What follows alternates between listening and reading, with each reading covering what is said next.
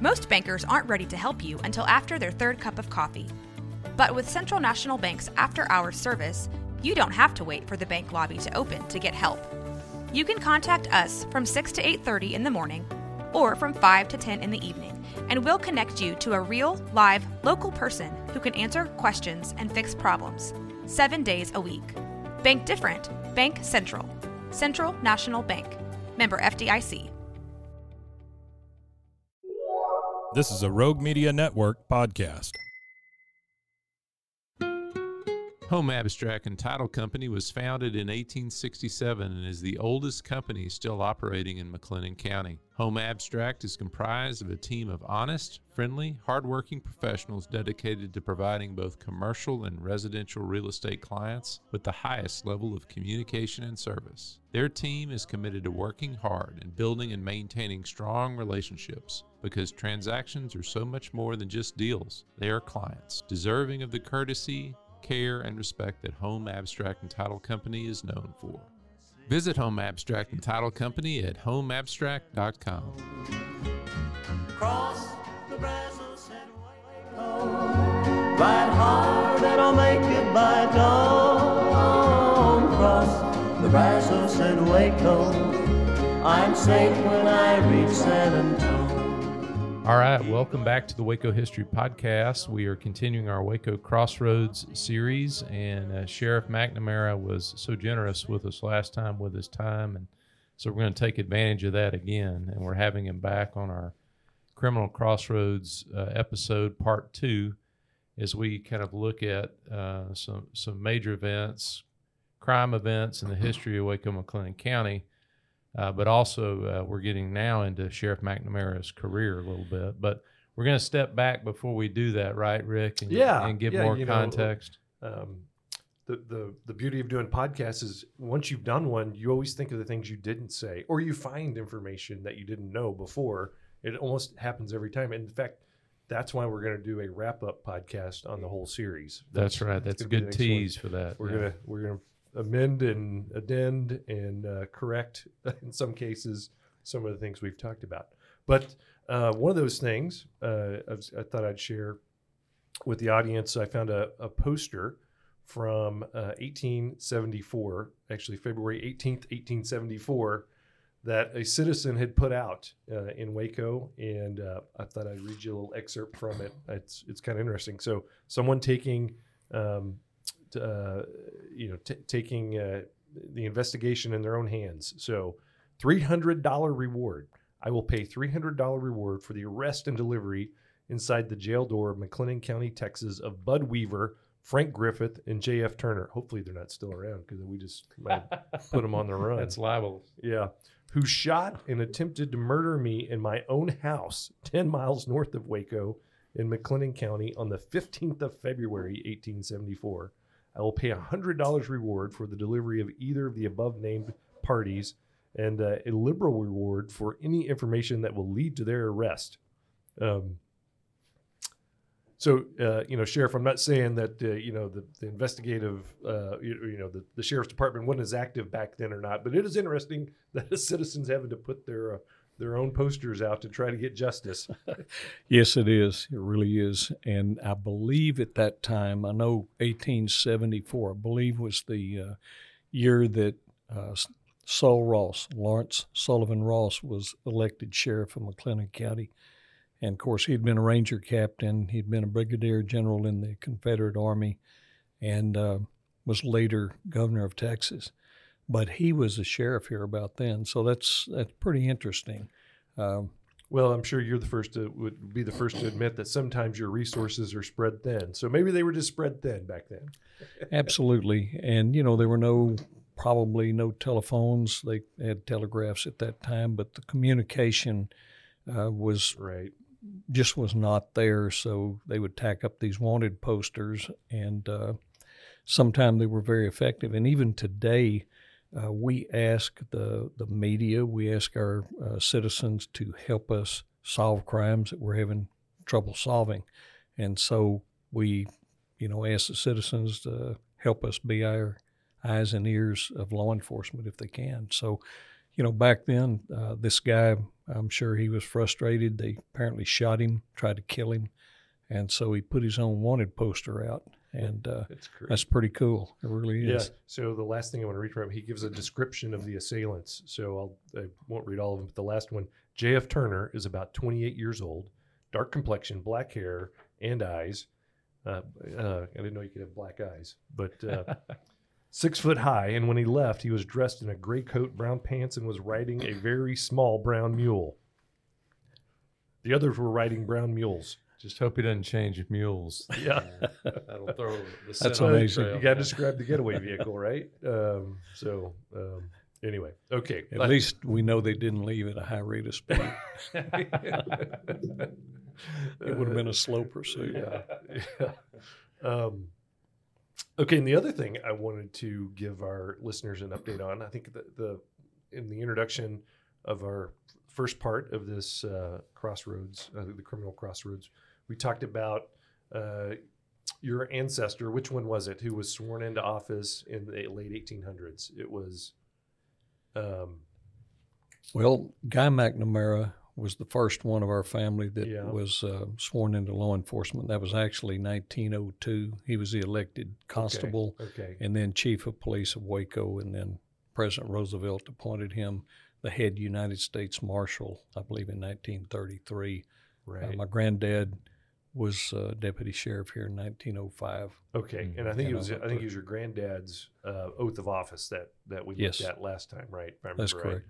Yes. And in that, the full paragraph was devoted to swearing that you had never been in a duel, part of a duel, been a second in a duel. Yeah. And it just seemed very, very odd language.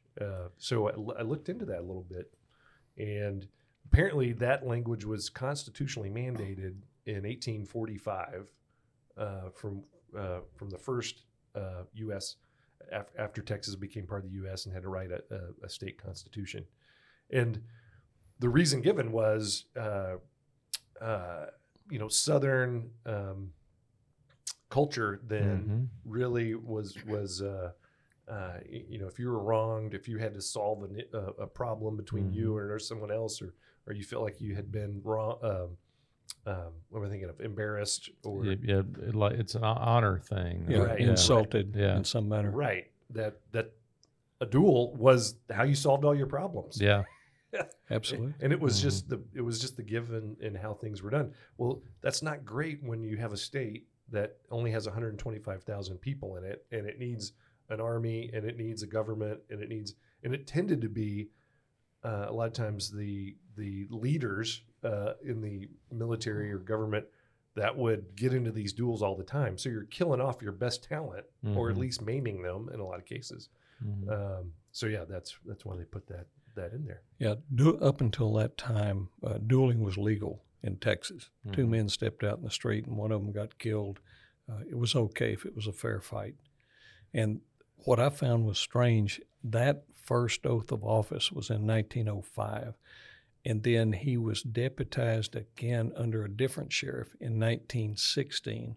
And even in 1916, it was still on their oath of office. Yeah, that's a good point. It was 1938 before there was a constitutional amendment to take that out of the Texas Constitution and change it to the oath that we see today.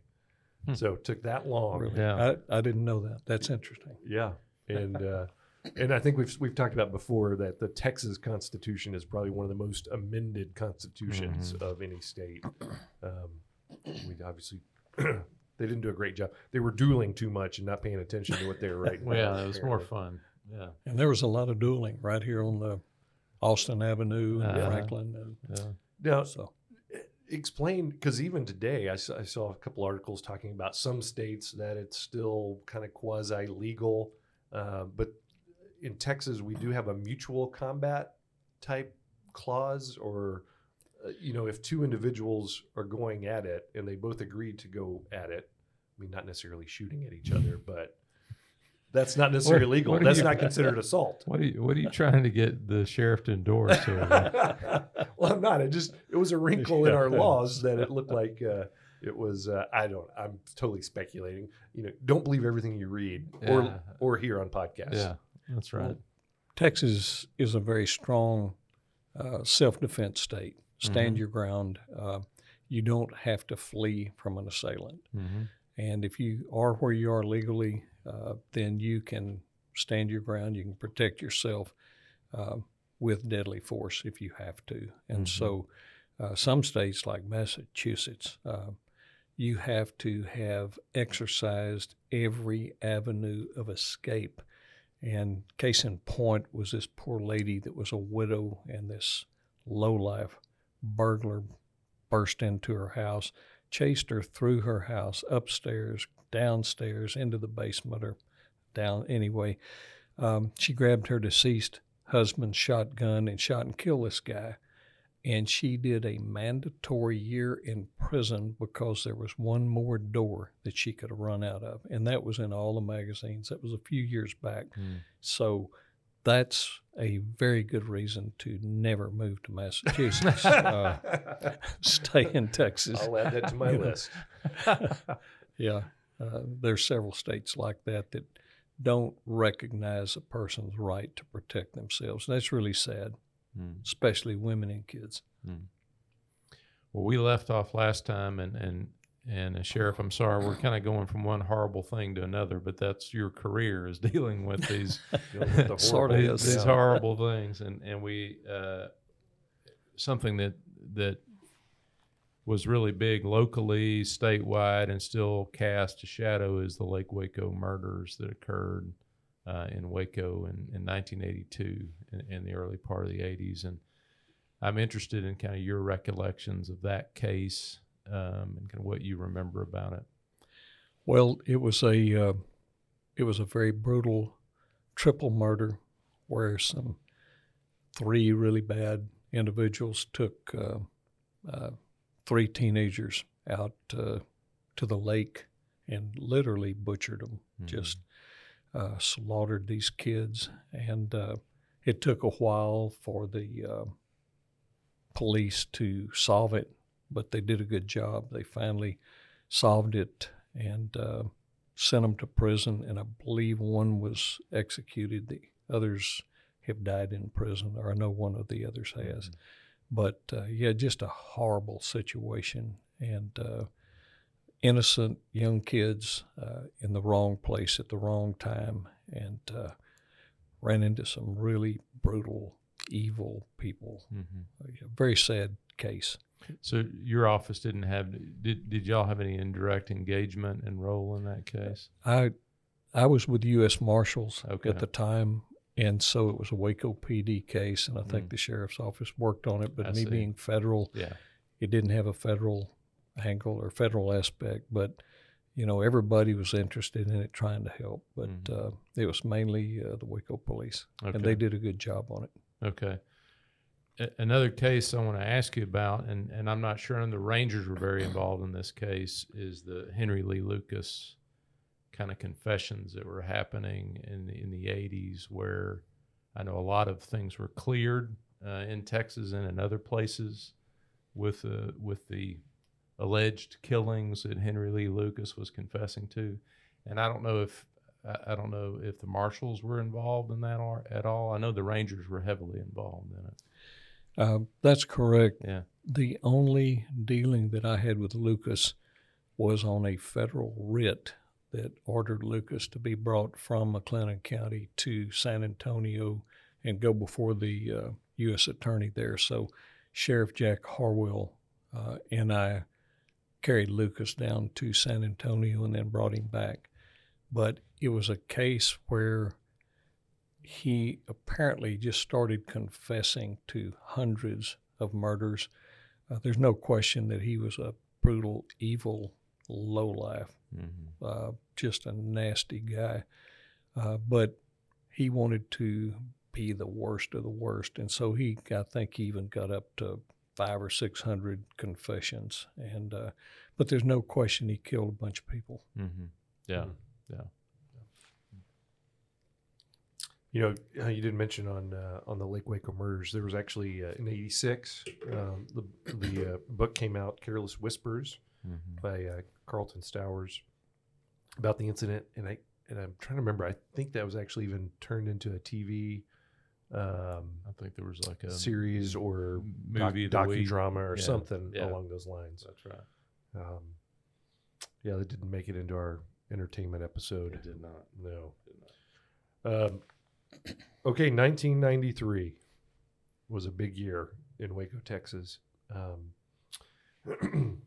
The Branch Davidians, in fact, they actually had quite a bit of history here. The Davidians did, that our listeners may or may not know about, but that goes back to 1929 was when the first Davidians moved to Waco, an offshoot of Seventh-day Adventist Church, I believe. Mm-hmm. Yeah.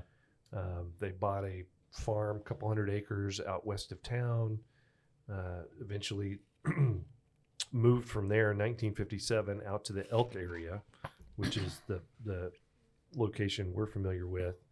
I think it's interesting. One of their old buildings from their compound is actually part of Vanguard Preparatory School. Yeah, at the old location, it is. You can still see the Doomsday Clock. The artwork that is put into one of their buildings is still there. So, yeah. We obviously need to do a whole episode on the Branch Davidians. Yeah. We have not done that yet.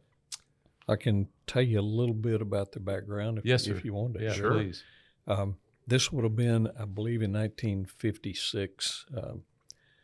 They were forecasting, I guess you would say, doomsday, end of the world. Mm-hmm.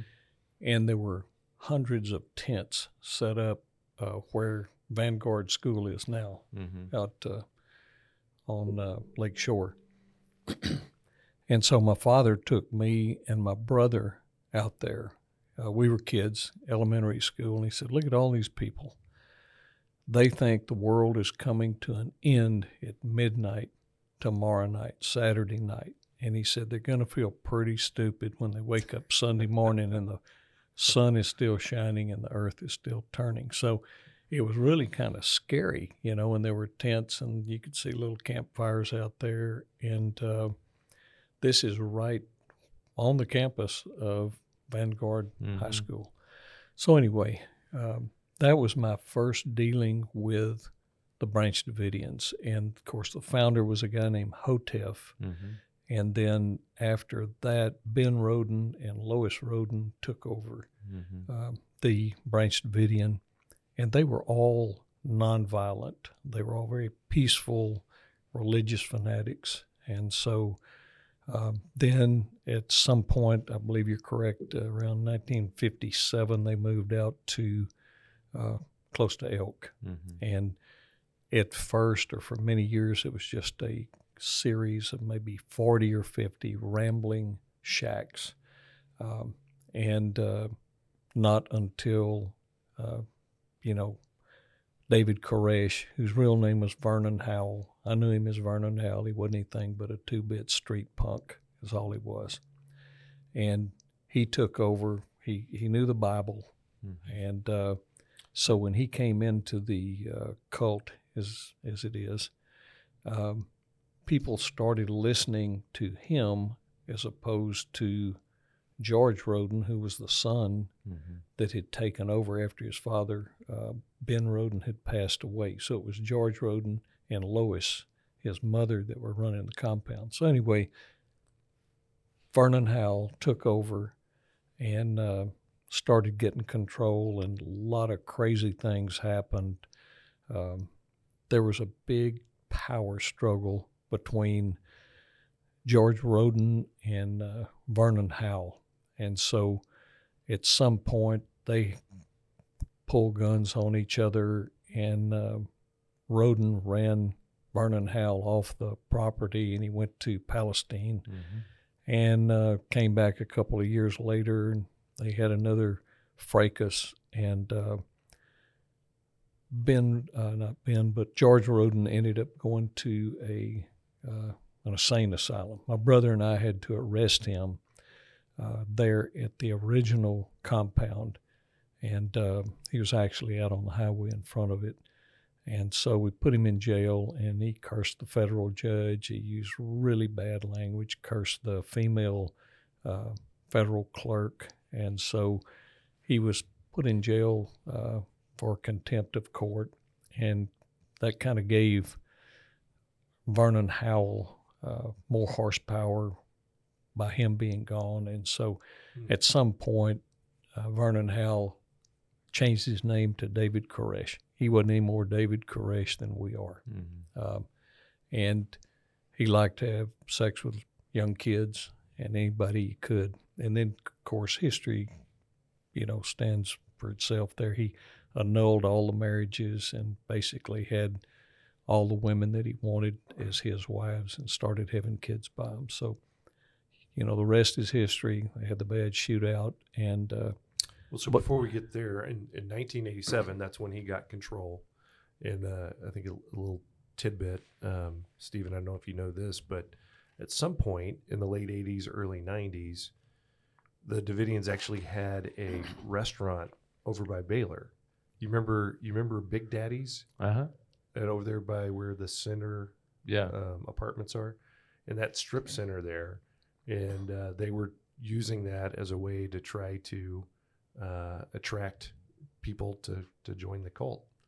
I guess it was very successful. It didn't stay open very long, but I did not know that. Yeah, he was trying to grow his membership. he also had a bar called the Q-Stick on the old Dallas Highway. It's now Rockies. Kind of a weird-looking building, but that's where David Thibodeau and some of those guys would recruit young girls under the guise of having a Christian band, and that's right. He was a guitar player. Yeah, and so that's how he would lure a lot of these. And there were some Baylor kids that were going into the compound, and we found out about it. And one of them was a daughter of a friend of mine. So my brother and Bill Johnston, the U.S. attorney, and I went to our friend and said, she may not come out if she keeps going in there with her friend. They were like 16 years old. Oh, goodness. And so we talked to the young girls, told them basically you can never go back in there, because we knew what was going on. And everybody was just trying to get a better grip on what he was doing. But it was obvious people that were coming out were telling, he's abusing these kids. It doesn't matter how young they are. One of them was even as young as 10 years old. And he was just a dyed-in-the-wool pervert. And anyway, it was a very dangerous situation. But they were using the restaurant that you're talking about and the Q-Stick as places to procure these young people. And they would do it under the guise of, this is a Christian rock band, we're good people. Right. They were using scripture and all that. And they were just phony prophets is all it was. So, Sheriff, what do you know about February 28th, 1993, the morning of? Well, I know a lot about it because I happened to be out there. Yeah. There were two areas. There was the initial ATF SWAT team that went in on the initial assault, so to speak. And there was probably 90 officers that were in a group that I was in on the TSTC campus. And so we were just going to wait until the compound was secure. And then we were going to go in and identify, because I knew a lot of those Davidians. I knew Perry Jones, David Jones, Martin. I knew a lot of them just from seeing them around and knowing what was going on there. So that's kind of where we were. And how far away is TSTC from the location of the compound? It's probably, as a crow flies, 1.5 miles maybe. Once the shooting started, we couldn't hear the small arms going off. It was a kind of a rainy day, but we could hear the big 50 calibers. We could hear them going boom, boom, And we were in line waiting for the word that the compound was secure. We had videoed helicopters leaving, going to the compound. There was 2 Hueys and a Black Hawk. And nobody dreamed in their wildest imagination that it was going to end up in a shootout like that. Mm-hmm. It just was going to be a situation where the SWAT teams went in, secured it, and then we were going to identify the players the best we could and extract Vernon Howell, a.k.a. David Koresh. Mm-hmm. And so we're in line getting ready for the call, and an ATF car drives up and says, we're in a really bad shootout. We got people wounded, maybe dead. And so we were just in shock. Everybody got out, and we didn't have a radio to the ATF SWAT team. We had their regular radios, and so we couldn't hear what was going on, but we listened on the ATF radio that was in the ATF car that drove up, and we could hear people hollering that they've been shot. I'm shot again. I'm cold. I'm up against the side of a building. It was just one of the most horrible things I've ever heard. It was like a war. And so just a terrible situation. We ended up with, I think, 14 or 15 agents that were wounded. My brother and I went to the hospital with some of them, and 4 agents, of course, were killed. Mm. And then also some Davidians were killed. Mm-hmm. A very bad shootout, and very sad situation, especially when you factor in that there were a lot of kids in there. Yeah. Yeah. Now, you mentioned the marshal's office. Was the marshal's office coordinating with ATF? And yes. The way this thing came about, a UPS driver was delivering packages to the compound, and apparently one of them, packages dropped and broke open, and they were hand grenades. I don't think they were live grenades, but they were grenade casings where they were going to make live grenades out of them. Mm-hmm. And so they contacted the sheriff's office, and the sheriff's office contacted ATF, and so everybody started looking at it. And we were working very closely with ATF at the time, and we were requested, U.S. Marshals, my brother and I, we were the only 2 marshals out there to begin with, but we were requested by ATF to back them up. I see. And so we went to the second command post, as it was called, there on TSTC. Mm-hmm. And just a very sad situation. One agent had front teeth knocked way back in his mouth by the butt of a gun or baseball bat or something inside the compound. And my brother called a friend of ours who was an oral surgeon and met him at his office, and he fixed the guy's teeth. He was out of Houston, and then we went to the hospital with some of the ones that had been shot. Some of them were shot up really bad. Well, then the 51-day siege followed after that. Very long 51 days. Yeah. What do you remember about the siege? Well, quite a bit about it. Yeah. After the 3rd day, they pulled all the police officers back from the compound area because they had a lot of big weaponry there. They had 50 caliber Barretts. Those things are, they shoot a 50 caliber Browning machine gun round, and it's a huge round. And some of the helicopters been hit by those rounds and ripped big holes in them. So they pulled all of us back off the perimeter. It was basically turned over to the Rangers, but the sheriff's office and I believe Waco PD were still working the roads, keeping people back. And, of course, there were a lot of people that lived and had homes in the area there. So we were trying to keep a balance there, keep them safe, but let them have access to their homes. Now, the ones right across the road, they couldn't go back. It was an undercover house there on Double E Ranch Road. It had been shot all to pieces because they had been shooting at the agents that were in that house. So I don't think anybody was allowed to go back in there for a long time. But anyway, it was it was a bad situation. Koresh was going to let him come out. Then he wouldn't. He backed out. He lied about everything he told. The first night, there was, I believe, 19 or 20 kids that were released. And I was in the group of officers there at TSTC that received those kids along with other police. And so we had a lot of candy and cold drinks for them. And it was really strange because of the way they were acting. They were arguing over candy bars. You know, I want a Hershey bar. I want a whatever. I want a Dr. Pepper. No, I want a Big Red. It was almost like they had just gotten off a ride at the fair. And, you know, they've been through probably up until that time the worst police shootout in history.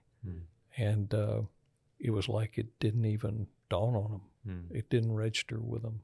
At least that's the way it appeared to me. Wow.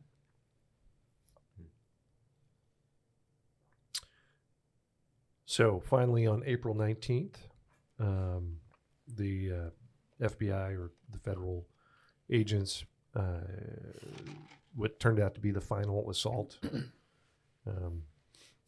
Probably everyone's seen the infamous videos of what's going on there, where they're trying to put tear gas into the building, and with using tanks with long booms on them. And at some point, you start seeing flames come out of the building in multiple places. There's probably a little bit of controversy on what started that fire, or were they started internally, or were they accidentally started by the agents? Either way, that tinderbox burned down quickly, and of the 85 Davidians that were still in the compound, 79 of them did not make it out. I can tell you straight up that it was started from within. I sat through every single day of that trial in San Antonio. Even Davidians were testifying. There were very few that got out, just a handful of them were testifying that they saw Koresh, Steve Snyder, his right-hand guy, I believe Clive Doyle. They were saying, spread the fuel or whatever, something to that effect. They started the fire from within. And I was in the office when it happened, and we knew that they were going to gas them out or put gas in there. So I had a female Davidian in the U.S. Marshal's office that morning, and so we were watching it on TV. And so I told this lady, I said, they're going to be coming out pretty soon. And she looked me square in the eye and she said, no, they're not. They're never coming out. I said, no, they'll come out as soon as that gas hits them. And she said, no, they are not coming out. So it was really strange because we were watching it on the TV in the marshal's office and then looking out the window on the horizon, and we could see the smoke in real time. And when it looked like, it was obvious, rather, that it was going up in flame. Nobody was coming out. 2 or 3, 4 or 5 people trickled out. That it was burning. This lady's daughter was in there. And so I said, you're not going to watch this. You're going in the other room. She was a material witness. She hadn't been a shooter. And she says, why not? Everybody else is watching it. And I said, your daughter's in there, and isn't she? And she said, yes. And God, I wish I was in there with her. Oh, wow. And so I realized the commitment that she had. And she was a very pretty young girl and had about a 14, 15-year-old daughter in there. So at the end of the day, after it was all said and done, they had a list of names that had gotten out, that had survived the fire. And her daughter was one of them. And so I went in the other room where she was, and she had to be in handcuffs and all because the U.S. attorneys and all were talking to her. And I told her, I said, I've got some good news. I said, your daughter made it out. And she never even acknowledged. She just stared at me. And I thought she would be elated. It was almost as if she was disappointed that her daughter didn't go up in the fire with Koresh. So the mindset there was really strange. But I went through every day of that trial, and believe me, the government did not start that fire. And it's a sad situation. All the kids whose lives were lost, I mean, they were totally innocent, you know. But the blood is on Vernon Howell's hands, a.k.a. David Koresh. It's all on him. So besides the ones that made it out of the final assault, there were other adults that got out before then with some of the children released. Yeah. Yes. I think the final tally were 8 of those survivors were convicted of firearms charges. 5 were convicted on voluntary manslaughter, and 4 were acquitted. Yep. I remember one of the agents that was testifying that he had gotten in a low place. They had Kevlar helmets on, and they were shooting him in the top of the helmet. And he said it was like he was getting hit in the top of the head with a hammer. And he identified one of the shooters. They, in the trial, they said, "How can you be sure this is the man that was shooting at you?" And he said, "Sir, you never forget the face of a man who is trying to kill you." And it was very profound. Yeah. And anyway, sad situation all the way around.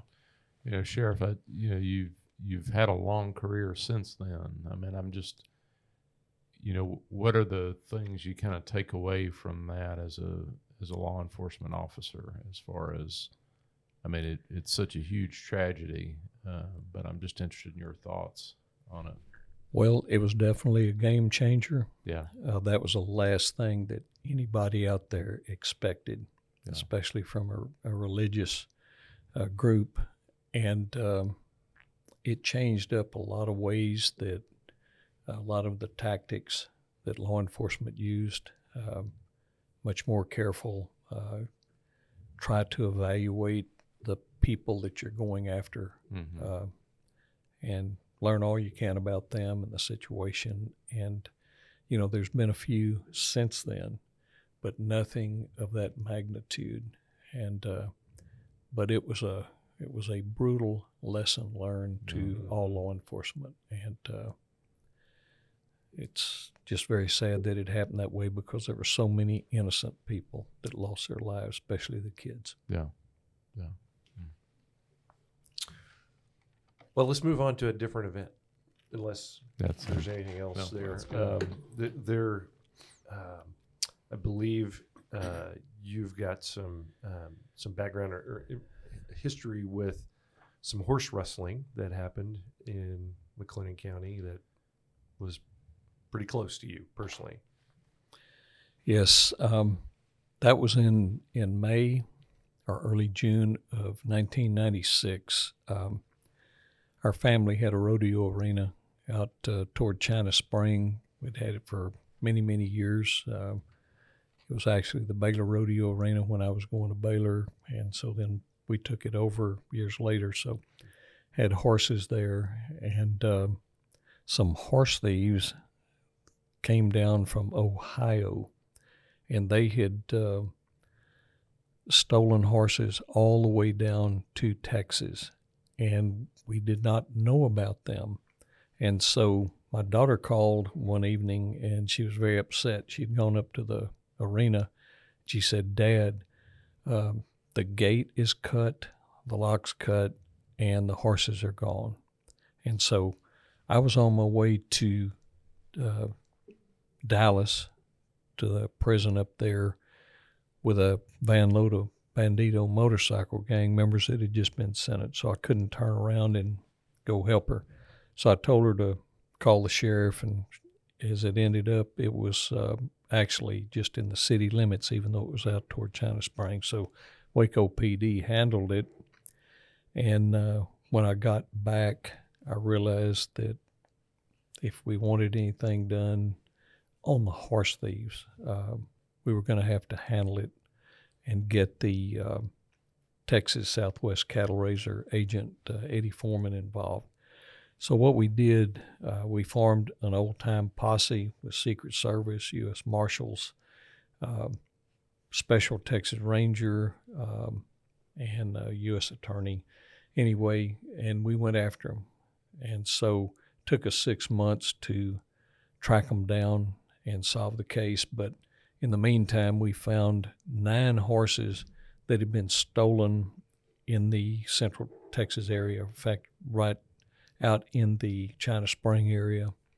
And we tracked them to Beltex in Fort Worth, where they had taken them, and that's a slaughterhouse. And so certain days they were slaughtering cattle, other days they were slaughtering horses. So through that investigation, we were able to determine the 3 people that came down from Ohio and were stealing horses and taking them to the slaughterhouse. Cattle were down to about 35 cents a pound. Horses were up to 95 cents to $1 a pound at the time. Horses are easy to catch. They come to a feed bucket, you put a halter on them, you get them in a trailer, and you're gone with them. And so they were stealing these horses. There were 2 Baylor girls that had horses at Baylor camp. Their horses were gone. We found one of those horses tied to a tree, shot in the head with a .45. We have no idea why they killed that horse. Yeah. And so, anyway, to make a long story short, the ironic thing with the Baylor girls, the young lady called me before Christmas, and she said, "If you find out what happened to my horse, will you give me a call?" And I said, "Of course I will." She gave me her phone number, and I noticed the area code was the same area code as the horse thieves in Ohio. And I said, "Where are you from?" And she said, "I'm from Dayton, Ohio." I said, "How far are you from Lima, Ohio?" And she said, "About 15 miles. And I said, "The people that stole your horse are from Lima, right down the road." And how ironic is that, that those thieves came down here and just happened to get that young lady's horse after she brought it down here from Ohio. So anyway, my daughter's horse was one that was stolen, and she was rodeoing for Tarleton at the time. And so she always asked me, she said, "Dad, will you tell me the truth when you find out what happened to Penny?" And I said, "Of course I will." So when we found out that the horse that was with Penny, we got that horse back. It was over in another county, in Limestone County. That was the only horse we were able to save. All the others were killed. So that night, I called my daughter, Marissa. We called her Missy, and I said, "What are you doing?" And she said, "I'm studying, Dad. What's wrong?" And I said, "Why do you think something's wrong?" And she said, "It's in your voice, Dad. Is it Penny?" And I said, "Yeah, it is." And so she said, "Is she coming back?" And I said, "No, she's not."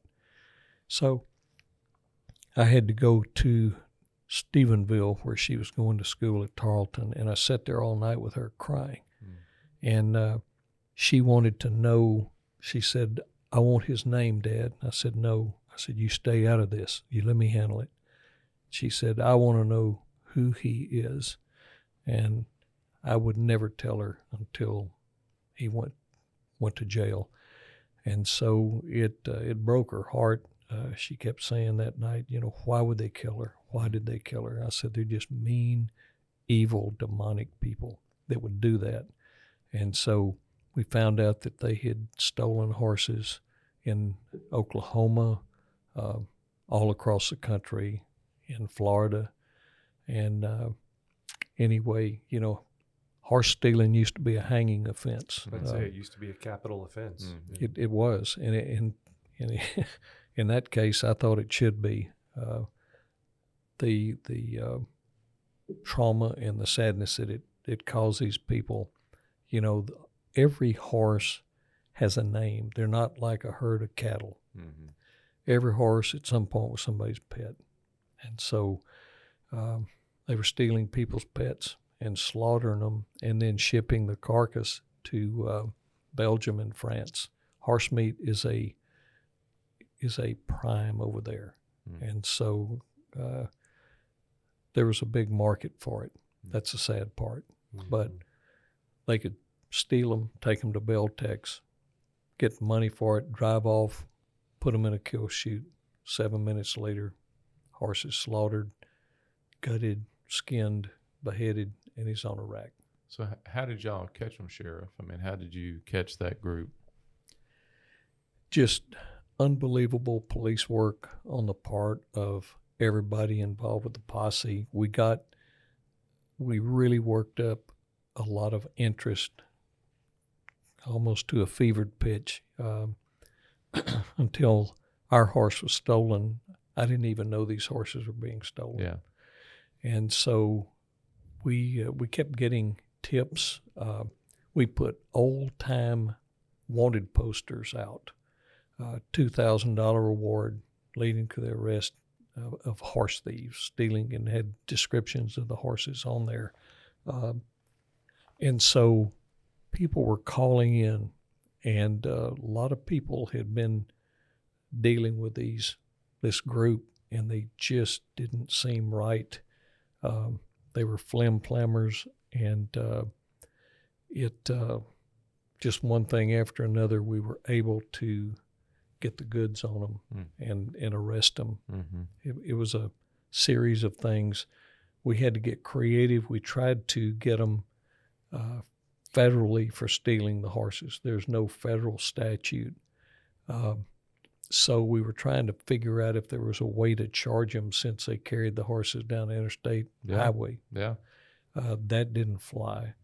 So they were putting phony papers on the horses, and they would buy grade horses for $200, and then they'd put these highfalutin registered papers on them that was phony and sell them for $5,000-$10,000.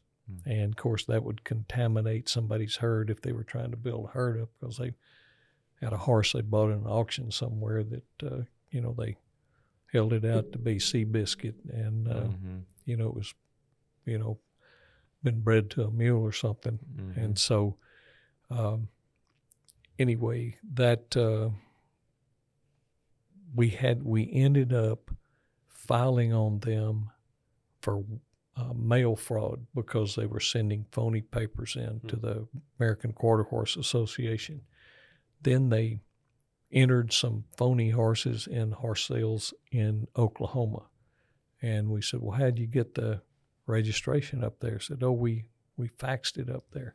So we seized their fax machine. We filed on them for wire fraud. And they were going, this is bad. This is wrong. This has never been done before. And we said, no, it's not wrong. It's right. And we're going to keep doing it. And so we hammered them every way we could. And I'm guessing you went that route strategically because the consequences were the conviction would be much more what's the word I'm looking for? Severe or for wire fraud than it would be for just livestock theft. What's it? We got a couple of good sentences for him, and they didn't get what they deserved. Sure. Those people that did that to these kids' horses, my daughter's horse, you have to understand, I've been accused of a lot of things. I've never been accused of being politically correct. They should have ended up on the end of a rope. So broke her heart. And these other girls, the Baylor girls, and everybody that lost their horses, found out they'd been slaughtered. Yeah. And that's probably something in today's culture people just don't get the bond between a person and their horse. Whereas 100 years ago, that was so, was for life. You depended on your horse. Oh, absolutely. And they, the horse was the soul of the West, plain and simple. And that was a very sad case. Yeah. Well, another case that becomes a national case is the Patrick Dennehy murder here locally. And, I'm interested in kind of your memories of that, or at this point, you're still with the the marshal's office in 2003. So I'm interested in kind of, was it marshal's office involved in that at all? No, Okay. not as far as I know. Okay. And I had just retired when that happened. Okay. I retired April 30th. And that was June, yeah. And that happened after that. But, Okay. Everybody was talking about it. Just another sad case that shouldn't happen. Yeah. Yeah, so give us some background on that case, Stephen. Well, so June 12th, 2003, Patrick Dennehy, who was a player on the men's basketball team at Baylor, was shot by his teammate, Carlton Dotson. And Dotson eventually is going to plead guilty in 2005 to the murder, and he's currently serving a 35-year sentence for that murder. And then it set off a larger chain of events in the wake of that. Right. And the murder was, of course, the biggest tragedy. But another tragedy is the news that was leaked on how the murder was handled internally within the men's basketball program, particularly in the coach's office. Mm-hmm. Right, and it uncovered some other infractions that were. Well, you were in occurring. Waco. You were in Waco at the time, Sure, and you're yeah. a Baylor fan. So I wasn't back in Waco yet. So what are your memories? from Yeah, that well, I point? mean, Yeah. obviously, shock because Baylor had actually been a little bit on the rise, Yeah. actually, and we're looking much more competitive, and so it was quite a blow. It certainly ushered in as far as Baylor and basketball goes, kind of this dark time, unsure what's going to happen. It's going to go great. This everything from they're going to totally shut down the basketball program to just severe sanctions, whatever. But as we see every basketball season, I love it when they do the retro first interview with Scott Drew. Yeah. And this young Scott Drew, one of the youngest Division I coaches at the time, taking the helm with of a job that was pretty unattractive at the time. unattractive, but man, just hits it with a lot of charisma, and actually makes a few statements that people just kind of smile and go, yeah, right. And he's going to win a national championship at Baylor. So, you hate the event that got you there, but you love, we all love a redemptive story, and very thankful that that's played out that way. Yeah. A big event that comes from your next career, your next career as sheriff, and I know we can't talk about this much, but the biker gang shootout that occurs at Twin Peaks out in Central Texas Marketplace. Yeah. And I would just say one of the things about this that I think is really interesting and pertinent to this Crossroads podcast series is we want to focus on the good things about Waco being a crossroads city and how it's, its importance in Texas. There's also this negative. I mean, we're also very accessible for the criminals in the state and in the area. It's a meeting place for unsavory activities, right? Too. Yeah. Besides, as we talked about, last podcast about I-35 being this gateway to the United States that runs through our city. So there's a lot of stuff that happens here. Anyway, it infamously being a meeting point for these biker gangs was. So May 17th, 2015, a shootout erupted between two clubs, the Bandito and the Cossacks, that were at Twin Peaks Restaurant in Waco. Waco police, state troopers were monitoring the event and returned fire, and very tragically, fire in a very public place.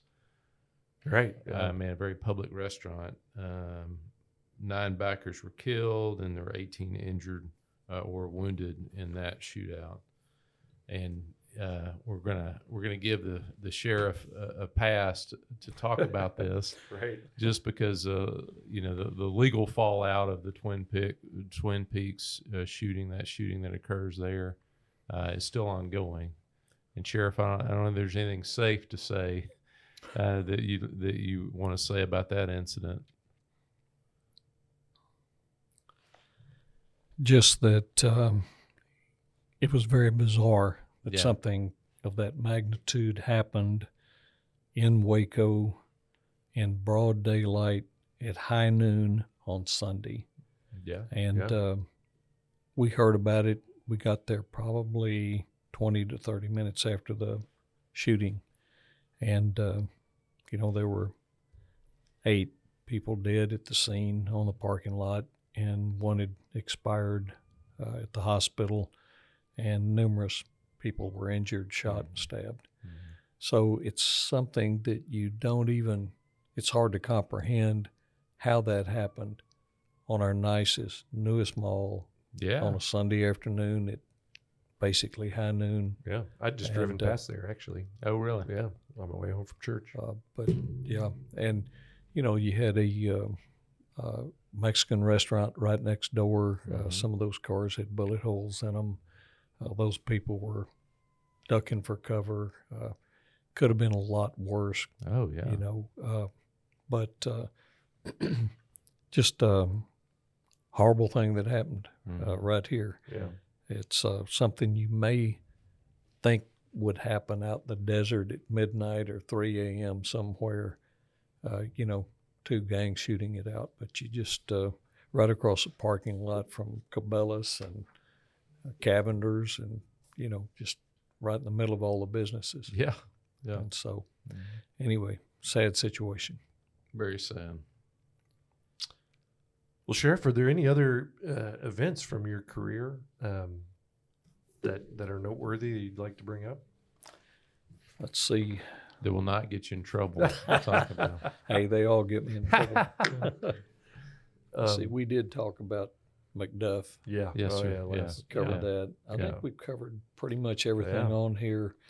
A lot of wild history here Yeah. in Waco. There and it started way back there. Mm-hmm. And a lot of people don't realize, but there's some really good books that have a lot of the Indian culture here. There were some very serious Indian battles around Waco. Right, if you ever read Border Wars of Texas by James DeShields, he was a Baylor graduate. He wrote the book back in the 1890s. So he interviewed a lot of the people that were in the shootouts and the battles and all. And so there's a tremendous or horrendous Indian battle right on Emmons Cliff or Lover's Leap. It says it's at the confluence of the Brazos and Bosque rivers. Mm-hmm. And I think it was the Cherokees and some other tribe, but you don't even think about that. Yeah. But there was just a lot of Indian activity here from 1830s, 40s, and 50s. And then when things started to settle down, after Waco and McLennan County became established, you still had a lot of activity, outlaws, and so forth. So anyway, a lot of colorful history right Yeah. here. One of the parts of, and we've referenced this before. So when George Erath reminisces in his when he's talking about his career in life, one of those events when he was operating as a ranger, soon after the Republic of Texas got its independence, the Mexicans were still trying to stir up trouble, and one of the things they were trying to do was get the Indian tribes to come down and attack, and so they had them organized, and they were camping on the South Bosque River, which we think of that as Lake Waco now. I mean, that used to be the South Bosque that ran through there. Mm-hmm. You got to think pre-lake, and so Erath he was out doing some recon, and I can just see him looking off the escarpment down into the valley, and he described like 5,000 Indians encamped down in there. Just mind-blowing to think about that. Yes, it is. Um, And the McLennan family was attacked down around Falls County. And John McLennan, young John, was captured and spent a lot of time with the Indians. And, that's who McLennan County's named after, of course, That's right. Neil McClellan. But the settlers and the pioneers, they had a tough time They were fighting all it, through here. Yeah, they were fighting for their life and their livelihood. So anyway. Well, a speaking lot of history. Rangers, we brought that up. We are very blessed in Waco to have the Texas Ranger Company F headquarters right here in Waco, right behind the Texas Ranger Hall of Fame, off of I-35, and it's been there since 1968. And I don't know their exact territorial boundaries, but they kind of cover this central Texas area. Anyway, it's great to have them headquartered here. Mm-hmm. Absolutely. And I was there for the groundbreaking in 1968. I was a Baylor student. My dad was with U.S. Marshals. And so he was friends with a lot of the Rangers. And, of course, I knew him. And then when my brother and I went with U.S. Marshals in 70, we were still working with those guys. Mm-hmm. And it was a pretty neat deal. So anyway, kind of grew up with them. Yeah. Well, Sheriff, we want to thank you for Yes. your service on the U.S. Marshals, and your continued service. You don't retire well, but you're There's like a lot the- of things I don't do well. Like Michael Jordan here. your continued service to the county. And Well, thank y'all. one of the reasons we wanted to have you on is you do have an appreciation for history. And so I really appreciate you. I know you're busy taking the time and sharing some of these stories of Waco's past. Absolutely. Yeah. And I do love history and appreciate you guys including me. Mm-hmm. And I've had a good time here remembering some of these things. And because Waco has such a colorful history. It and does. It needs to be saved, if you know what I mean. Mm-hmm. Yeah, we agree. Well, we're going to end it while you're still having a good time. Okay. Thank y'all very much. Thank you, I really Sheriff. appreciate Thank it. you. Thank you. And Waco, ride hard and I'll make it by dawn. Thanks for listening to the Waco History Podcast. Like what you heard? Subscribe, rate, and review our show on iTunes so we can reach more listeners. You can find show notes and info on every episode at wacohistorypodcast.com, and more info on Waco's past at wacohistory.org. Our theme music, used with permission, is Cross the Brazos at Waco, performed by the late Billy Walker. For more info on Billy's music, go to billywalker.com. Thanks for listening. We'll see you next time. I reach San Antonio.